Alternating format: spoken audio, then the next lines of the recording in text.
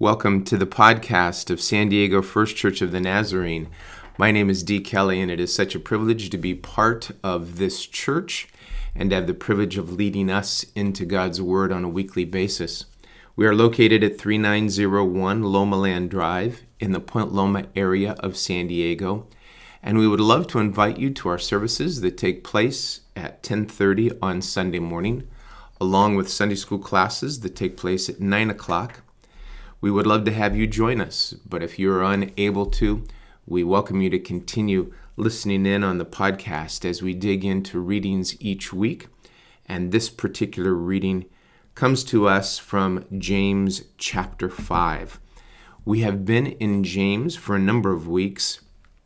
We believe that the writer of this particular letter or epistle is the brother of Jesus. We find him referenced several times in the New Testament, and we believe that this is a collection of writings that are reflective of some of the things that he taught to his congregation in the area where he ministered, that they are not necessarily a singular sermon or a singular writing, but a collection of a number of the things that he spoke over time to try and encourage a congregation that had the potential to be split for a variety of reasons, to be torn apart by the circumstances they faced. And so it seems very appropriate for us to learn from the wisdom of James. And in fact, this could be considered one of the wisdom pieces of our Bible. We typically think of the Old Testament books of Song of Songs, Proverbs, Job as being wisdom literature. Well, this is a New Testament wisdom piece because it speaks about the wisdom that it takes to follow Christ in all that we do. The book has several characteristics. One is that it certainly highlights the need for our faith to have an action associated with it, that the call to follow Christ is a call to put into practice the things of Christ. Characteristic or maybe a marker of this entire book is James 1:22, which says, "Do not merely listen to the word and so deceive yourselves. Do what it says." So James is very much a doer. He is one who believes that these actions that we take are not ways by which we barter with God or that we earn God's grace. Instead, James is proposing that God's grace changes who we are, remodels us, remakes us into the image of God that is stamped deep within us, brings us to the fulfillment of our greatest potential. And the consequence or the outgrowth of that is that we will see evidence in our lives by what we do, by how we act and interact, by how we touch the lives of other people, by how we live. So it is an outgrowth of our identity, not a way by which to earn God's grace. Well, I would like to read the passage that we're looking at this morning. It is James chapter 5, beginning in verse 13. Is any one of you in trouble? That person should pray. Is anyone happy? Well, then sing songs of praise. Is any one of you sick? Then call the elders of the church to pray and anoint the person with oil in the name of the Lord. And the prayer offered in faith will make the sick person well. The Lord will raise that person up. If one has sinned, they will be forgiven. Therefore, confess your sins to each other and pray for each other so that you may be healed. The prayer of a righteous person is powerful and effective. Elijah was a man just like us. He prayed earnestly that it would not rain, and it did not rain on the land for 3.5 years. Again, he prayed, and the heavens gave rain, and the earth produced its crops. My brothers and sisters, if one of you should wander from the truth, and someone should bring that person back, remember this: whoever turns a sinner away from his error will save that person from death and cover over a multitude of sins. This is the word of the Lord. Thanks be to God. Well, I find in verses 13 and 14 an interesting culmination in many ways of this book, this epistle that is written to address some difficult things that the people in the church were facing. And here we have not only the culmination of the epistle itself or the letter itself, but spiritually speaking, it is as if so many of the components of this letter lead to this moment when the writer says, "Are you in trouble? Pray. Are you happy? Sing songs. Are you sick? Bring together others and be anointed." Well, if we look more closely at this, we might find that in essence, the answer to all of these things is the same response. If you are in trouble, pray. If you are happy, then do another form of prayer, which would be to sing songs of praise. Are any of you sick? Well, bring together the elders of the church, anoint with oil, and pray. So it seems like the common response to all of these things is pray, pray, pray.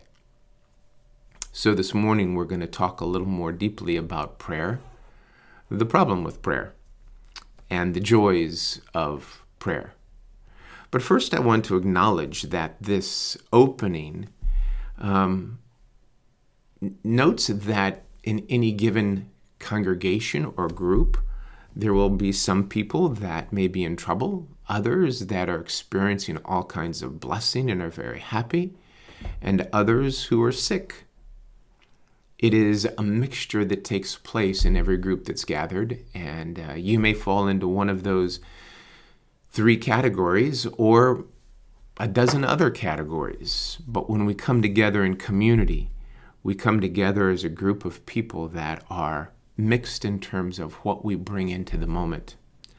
I would propose as well that part of what makes us not only a human community, but makes us human as individuals, is that we can contain these things at the same time. We are complex. We are complicated creatures. And it is possible for us to both be in trouble and happy, to be sick and to be caring for others, to be uncertain and still confident. It is this mixture that in many ways makes us common, as we can hold multiple feelings at one time. And yet the response to all of them is pray.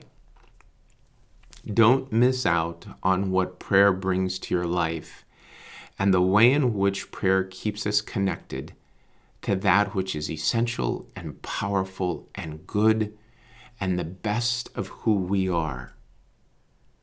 And so as we dig into this, hear first and foremost the admonition to pray, whether it's through song, through laughter, through walks, through bowing our heads, through offering ourselves in reflection. Let's remember to pray. Well, let me consider for a moment the scope of prayer. When I think of prayer, I tend to think of three major issues that center around prayer. One is God's character. Prayer is that which makes me reflect on God and what God does in the world and in the scope of my life. God as creator, God as redeemer, God as companion, God as Lord. The characteristics of God: God as love, God as holy, God as full of compassion, God as the prime mover, God as omnipotent, God as omniscient. So the characteristics of God. It's easy for my view of God simply to be a reflection of my own self, a God of my own making. But God's transcendent to me, not dependent on me in any fashion. And as soon as I create God, I minimize what God is. But instead, if I let God create me, I begin to realize God's power and grace and love and the ways in which I might be formed when I recognize that I am not God and I allow God to be God. So prayer takes me into that place where I consider God's character. But I also consider my own identity in prayer. Who am I?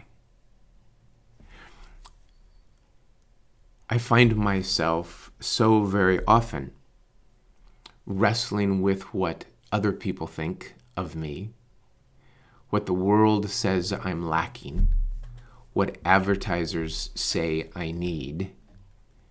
Prayer helps me to explore my own identity. I'll come back to that in just a moment. Prayer also raises my awareness of the needs around me. They may be my own personal needs, and that's very important, but they might also be the needs of others, the needs within our world, the needs of global issues. They may be a bit overwhelming because I think I have no voice or no opportunity to make a change in any of those needs. And some of that may be true. And maybe I need to let go of those things after I've become aware of them.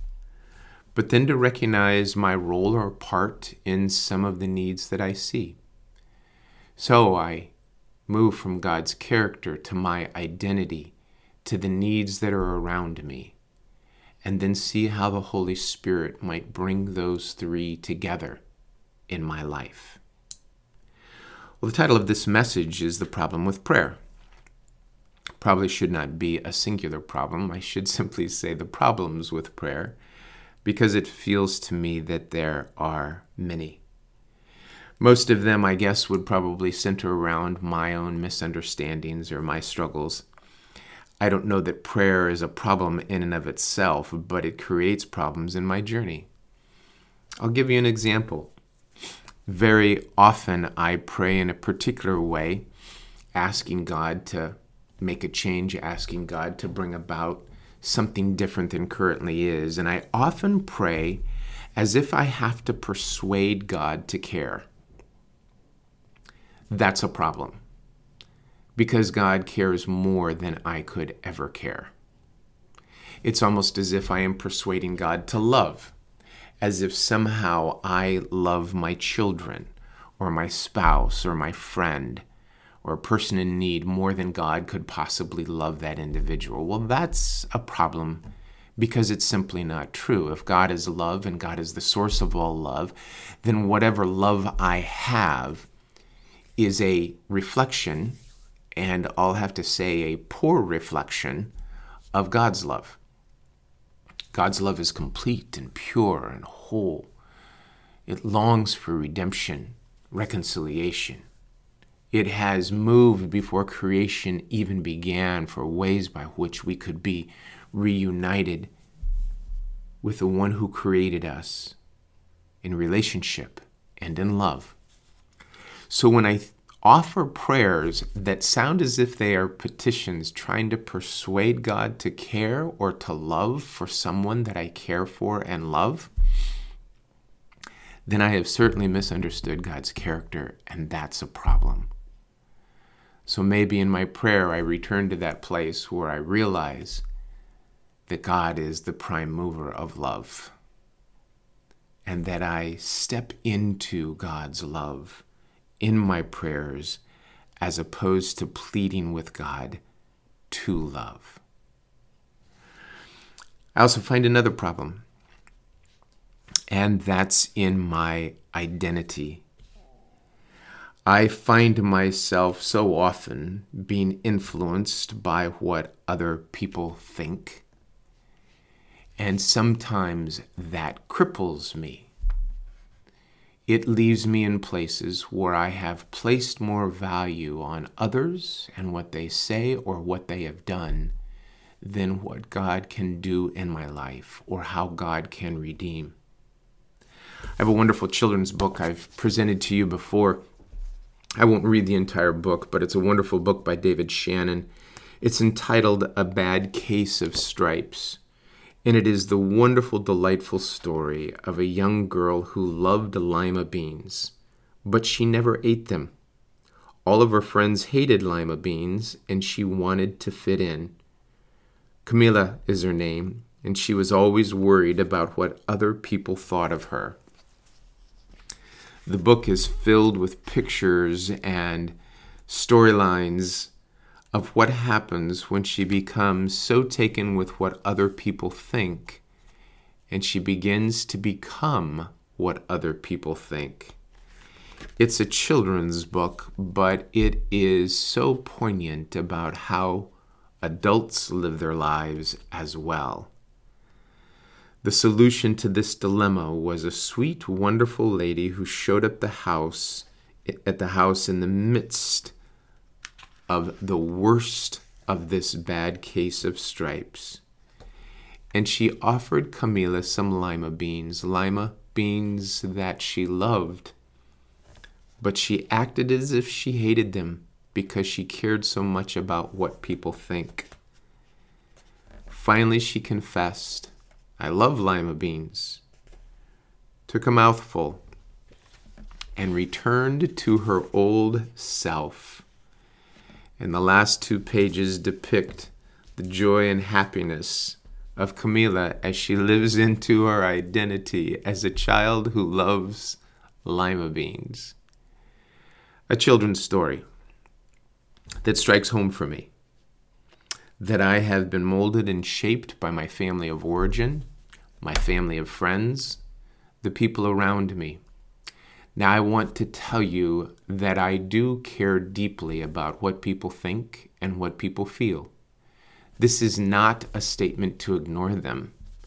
It is a statement instead to say that we can care deeply about what other people think and feel, but proclaim inwardly that they do not comprise our identity. I belong to God. You belong to God. God has stamped God's image on us. Our identity is in Christ. And it's there that we find who we are, our self-worth, our value as individuals. And it's out of that rock-solid place that we live out our lives, caring about other people, being compassionate. But so often the problem with prayer is that I have not allowed God to chip away the things that don't belong. The voices, the comments, the pain, the hurt, the injury, the trouble. It's like Michelangelo as he addressed a piece of granite in which he saw something that he was going to allow to come forth. And his statement was that he just chips away the things that don't belong until that which was always inherent within springs forth. That was always there. What covered it up need to be chipped away. And so we let God work in our life through prayer to chip away those things that don't belong in our identity, in our worth. We belong to God. And one of the problems with prayer is that part of what is dross, what is extra, has not yet been chipped away. And so we need to return to prayer and deal with that first. Then the final portion that I want to mention today in regard to the problems with prayer are the many, many needs around us. Sometimes our own problems are overwhelming, much less the problems of anyone else. Our emotions, our hurt, our pain. I want to say that sometimes we underestimate how God has answered prayer in so many ways. I've mentioned before with the marriage that took place in Cana of Galilee, where Jesus turns water into wine, that God does that every day, just in a slower process. The process of grapevines that take moisture from the ground and bring them up through the vines and into the grapes, where the water itself gets processed by God's amazing creation into these grapes that can be pressed and fermented and become wine. It is a miracle that happens all of the time. We just were taken back that it took place in a shorter amount of time. But God's work is all around us, just not always on our timetable. So we struggle with illness, with pain, with injury. And yet, over generations, God, through the curiosity of humankind, our minds have taken us to new scientific discovery, hours of labor, people who spend years in med school and residencies, that God answers prayer over time in ways that we never thought possible 200 years ago. So sometimes we need to pray with respect to time, and that sometimes God works through time. So in this passage, for those who are sick, the instruction is to bring together others. Come into the community. Because when one member of the community is sick or ill or in trouble, it affects the whole community. Likewise, when somebody is experiencing blessing or joy or happiness, it affects the whole community. So bring the community together. And then take oil and anoint the person. Now, I don't want to move past this too quickly, because there are a couple things I want to say about oil. There's not something magical in the oil. I am told that in the ancient community at the time when this was written, oil was the best understanding many had of how to treat certain conditions. Old Testament talks about treating leprosy or a variety of skin ailments, diseases, or rashes with oil. In other words, the skin that's parched, that's cracked, that's hurt, that's sore, that's ulcerated, treat it with oil. It was a very practical treatment for those who might be sick. Some who had a very common cold, it might be that the upper lip would be touched or anointed with oil. It wasn't magic in terms of how prayer worked. It was, like this book, at least in many cases, just very practical. And another piece that I am told is true is that there are some people within the community who would not have access to oil. Those who are poor, and James often references the poor, may not have access to that which could just simply help them. And so the admonition is, come together as a community and have oil that can be accessible to all, so that people can be treated and that all can be prayed over.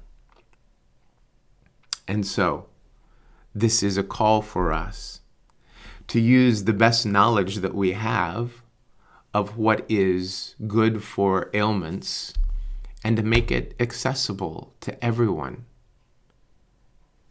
As we come to the conclusion of this message, I want to propose that being anointed with oil is a following of the admonition in Scripture. It also is this wonderful symbolic moment where we recognize as a community that we are in this together. We pray for one another.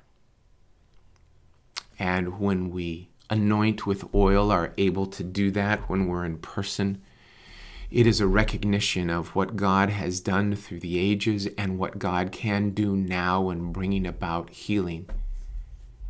We pray for healing. It is appropriate for us to do so. In doing it, it ignites within us compassion, participation. It ignites our righteousness so that we might put action in our hands and our feet, in our prayers, notes of encouragement, love.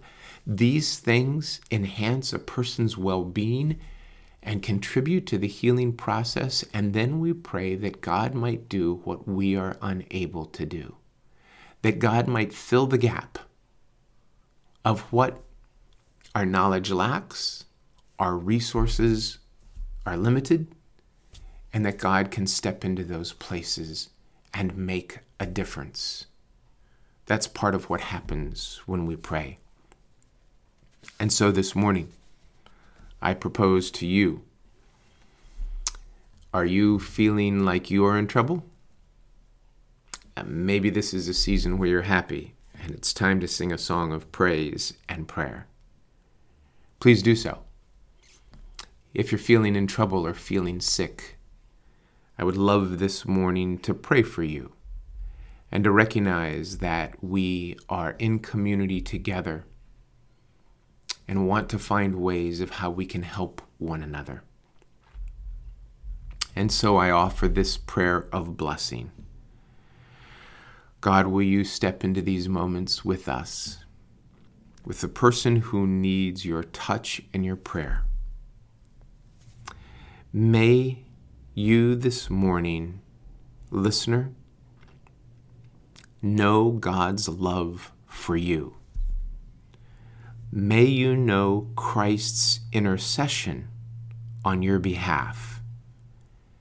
And may you know the Holy Spirit's healing work in you and through you.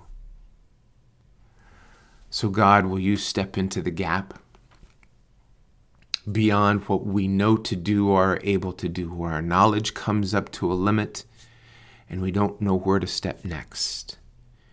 If this is healing of old tapes that play in our heads or issues of self-worth, things that need to be chipped away, may they be replaced with your love for us, your view of us.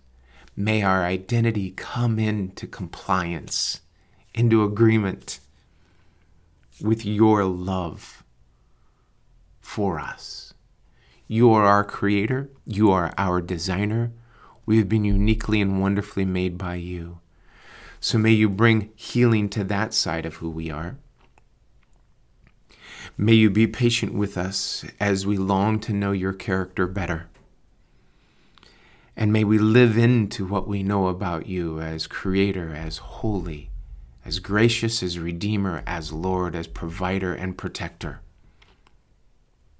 And then, Lord, may we not only experience healing ourselves, but guide us in our prayers and our actions, that we might become healing agents for those around us. Call us to have a vision for that which is bigger than ourselves, and help us to continue with strength, caring for one another. And then, Lord, give us courage to step into new places of care and compassion. For this we thank you and praise your wonderful name. Amen. Well, I pray that you have a wonderful week, and may God's Spirit be with you and give you peace.